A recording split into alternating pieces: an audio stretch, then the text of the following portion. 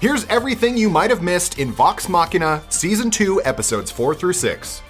Welcome back to Nerdist News. I'm Kyle Anderson, and today we're shifting planes because we have 3 brand new episodes of The Legend of Vox Machina to cover.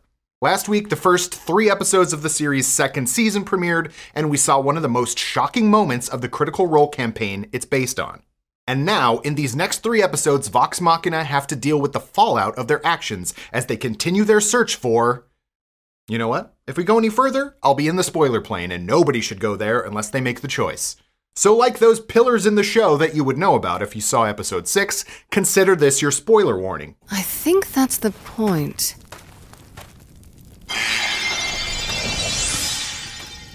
Episode 3, The Sunken Tomb, ended with a shocker for those who might not have seen episode 44 of Critical Role's first campaign. Because Vex'ahlia, played by Laura Bailey, straight up got zapped by a trap and died. This mirrored exactly what happened in Critical Role when Laura rolled a crit fail on her save. And the episode ended with her brother Vax holding Vex's lifeless body and giving us a week of agita wondering what would happen and if it would differ from how it all went down in Critical Role. And episode 4, titled Those Who Walk Away, doesn't get back to it right away. Instead, it opens with a flashback to when Vex found her bear, Trinket. There's nice foreshadowing here to the duo's future roles as an assassin rogue and Beastmaster Ranger. How this plays out in the show differs a bit, with Vax helping to free Vex from what seem to be lizard folk, but the change only serves to deepen their bond and make it so much more tragic that Vex has now died. Or has she? She has. Because Zara and Cash come back from their jaunt to find the death tableau. Cash springs to action attempting a revival rite that requires the body to still be warm. This is a reference to the Revivify spell that was used on stream in episode 44, since that spell needs to be completed within 1 minute of death, or 10 combat rounds if you're nasty. But trying a Revivify spell in the Temple of the Matron of Ravens, the goddess of death, is a no-go. Vax even sees the Raven Queen herself taking Vex's soul. That's when he tries to strike a bargain. Take me instead, you raven! The Matron of Ravens seems to accept. Vex wakes up, and they all think Cash's spell saved her. Everyone is overjoyed, almost missing that Vax is now wearing the Deathwalker's ward. On their way out of the tomb, Vax hears whispering around a frieze showing all the vestiges and the Calamity, a massive apocalyptic war between the gods of Exandria. This is where the vestiges that Vox Machina seek came from. And if you want to know more about the Calamity, the Critical Role miniseries Exandria Unlimited: Calamity has you covered. While Cash has been warming up to Vox Machina, Zara's got one more double cross up her sleeve and releases a monster that is similar to, but definitely legally distinct from, the Beholder from the stream. The monster petrifies the team except for Cash and Vax, who has been on his own little side quest during this. Because Vax is sucked into a vision where he's attacked by Pervon, the former champion of the Matron of Ravens. Pervon? Last name Pedo Bear? And Vax is outmatched. Nothing he does works until a vision of young Vex tells him that it's out of his control. He accepts getting sliced and his own inevitable death, which allows Vax to be the new champion. He awakens from his vision with the Deathwalker ward armor glowing. This is a reference to the armor's awakened state, which on stream gave Vax a +2 AC bonus, advantage on death saves, and damage resistance. In the show, it gave him the edge to make some monster fillets in a really badass way before a well-aimed dagger ends the battle. After escaping the temple before they all drown, Vox Machina makes up with Zara and Cash. Zara wipes Vex's bounty clean and even gives Vex her locket. Now Vex can keep Trinket safe in a pocket dimension inside a trinket if there's danger. And Percy apologizes to Vax for setting off the trap that killed Vex. Percy gets punched in the face, which we knew he deserved. Vax then has a vision of someone dying in bed with the Matron of Ravens there. But at the end of the vision, he sees a gross undead version of himself. While this is a spoiler-filled episode, we don't want to get too spoilery to future seasons of the show, so suffice it to say, this is definitely foreshadowing. The episode ends with Anna Ripley watching Vox Machina from Westruun. Ripley's return was teased in last week's episode, and this is our first actual glimpse of her this season. Plus, Westruun is Pike and Grog's hometown, so seeing as it has also been conquered by the Chroma Conclave shows how far the dragons have spread from Emon.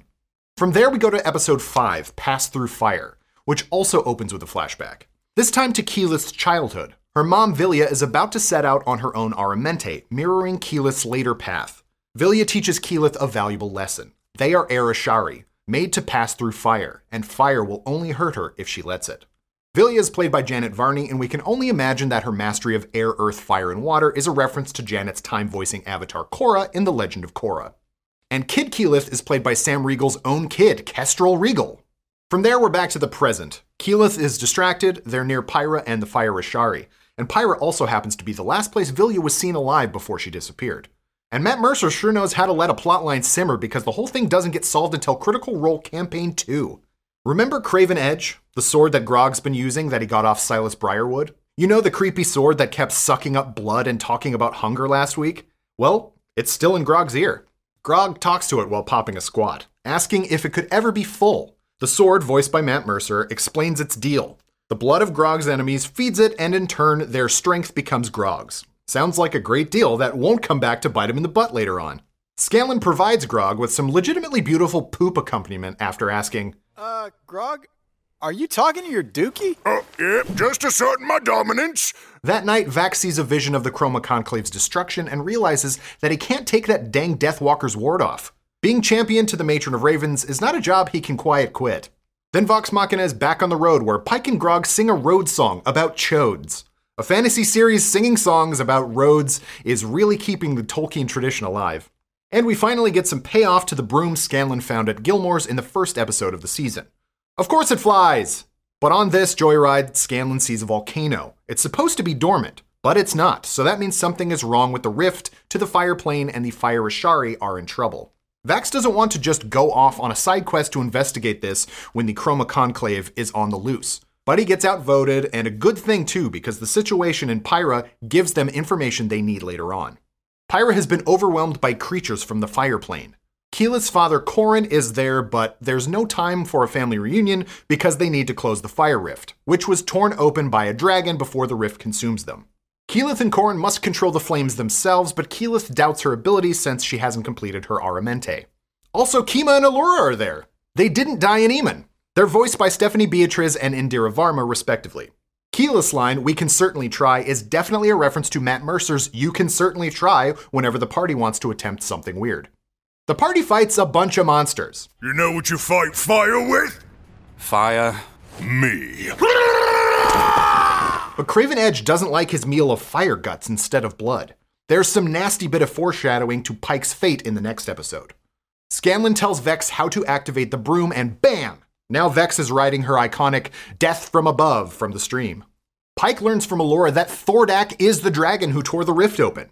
Allura, Kima, and another adventuring party tried to tether Thordak to the Fire Plane with an ancient relic called the Soul Anchor. And when Thordak appeared in Emon, they knew the rift must be open again. It isn't until Corrin is hurt that Keyleth admits that she hasn't finished her Aramente. She's not strong enough to close the rift, until she hears her mother's voice and remembers her lesson that Air Ashari are meant to pass through fire. Keyleth passes into the Fire Plane and saves the day by turning into a fire elemental. The rift closes with Keyleth on the other side. But she makes her way back through. Vax returns her staff, a callback to Season 1. Keyleth has now mastered fire and only needs to complete her water and earth trials. Flamespeaker Sir Koros, played by Robbie Daymond from Exandria Unlimited and Campaign 3, tells Keyleth that Thordak escaped with the help of someone posing as an Ashari. Kima and Allura are off to Singorn after a stop in Whitestone. Singorn is the elvish city we saw Vax and Vex flee in the Sunken Tomb. Vex agrees to Scanlan's deal. She owes him a favor. The deal is sealed with some trinket piss. From there, we see the Herd of Storms, the barbarian horde that Grog was exiled from, laying treasures at the feet of Umbrasyl, voiced by Matt Mercer again. The kneeling Goliath is likely Zanror, Grog's rival. Then Ripley appears with a dire warning for the Chroma Conclave that will pay off in the next episode. And from there, we're on to the next episode, Episode 6, Into Rhymecleft. This opening where Grog cuts people down in a coliseum feels like a flashback at first until we see that he's using Craven Edge. And when he's murdered Vox Machina, it's revealed to be a dream. The dream ends with Grog's uncle Kevdak, one of the Herd of Storms we glimpsed at the end of the last episode. In the opening, we also get a Matt Mercer cameo. Vox Machina is on their way to the second Sphinx in Rhymecleft. This area was called Frostweald on the stream, as well as in the published Tal Doré campaign setting, but was changed for the series. Keyleth floats the idea that Vax might be able to ask the Matron of Ravens for help since he's her champion. He doesn't think it's possible. Grog tries to shake off his weird feelings by baby Bjorning Scanlan to his chest, and Scanlan actually likes it. This is actually kind of cozy. They come across a pillar, and Percy translates the warnings written on it. Vex flies up and discovers more pillars and a secret cave entrance. Hey, at least Vox Machina doesn't have to try to break in through a door this time. That don't look like no door. I think that's the point. This ancient temple was built before the Calamity, and there they meet the second Sphinx, Kamal Giori. Vox Machina needs to prove their worth in a challenge to get the answers they seek. They can choose between conquering the 70 Death Gorgons, surviving the endless labyrinth of misery, or wounding the Sphinx, a being who has never felt pain. They pick the third, but honestly the other two might have been easier. Guys, Death Gorgons sound cool as Let's do that one. This challenge has been changed for the show from a puzzle to an action scene. They're transported to another dimension, where they will take the Sphinx in a one-on-one battle. The stakes are if they fail, they will fall through the void for eternity. Craven Edge threatens Grog directly by withering Grog's arm. Vox Machina is defeated, getting blasted off the edge except for Scanlan. Because this is Scanman's moment! He manages to wound the Sphinx's heart with a rock ballad designed to make Kamal Giori miss his partner Osisa. Scanlan is the smartest sage the Sphinx has ever known, which prompts a Scanlan is rewarded with Mythcarver, the team's second vestige. It's a sword connected to all myths and legends, including the other vestiges, so they can use it to find the rest. Scanlan sees a vision of a vestige in the Fey realm. This is Fenthras, a name which means protector and growth. He also sees another vestige, the Titanstone knuckles being worn by Grog's uncle Kevdak. Looks like Grog is about to have a family showdown. That's probably not important. But not before Umbrasyl attacks. Ripley's info was correct, and now Umbrasyl wants Mythcarver for his own. While Craven Edge gets to drink some dragon blood, Vox Machina is no match for the dragon. Even the Sphinx can't stand up to Umbrasyl's might. Kamal Giori went from feeling no pain to feeling all the pain in a single day. Bad day. Umbrasyl has the vestige, and Keyleth preps a spell to get them the heck out of there. But Grog can't be distracted from his rage. In a bloodlust, he stabs one of the people he cares about most, Pike. Keyleth doesn't have enough time to properly cast her spell, and they're knocked by the dragon as it's being cast. Which leads to Grog, Scanlan, and the wounded Pike getting separated from the rest during transit. And the party is now split as Vax, Vex, Percy, and Keyleth find themselves in the Fey realm, leaving us with another cliffhanger as a member of Vox Machina is in mortal danger. Next week's batch of episodes cannot come fast enough. But until then, what did you folks think? What did you think of these 3 episodes? What was your favorite Crit Roll Easter egg or reference? Was that back there the whole time? Let us know in the comments below. Thanks for watching, and for the latest and greatest in the world of pop culture, stay tuned to Nerdist.com.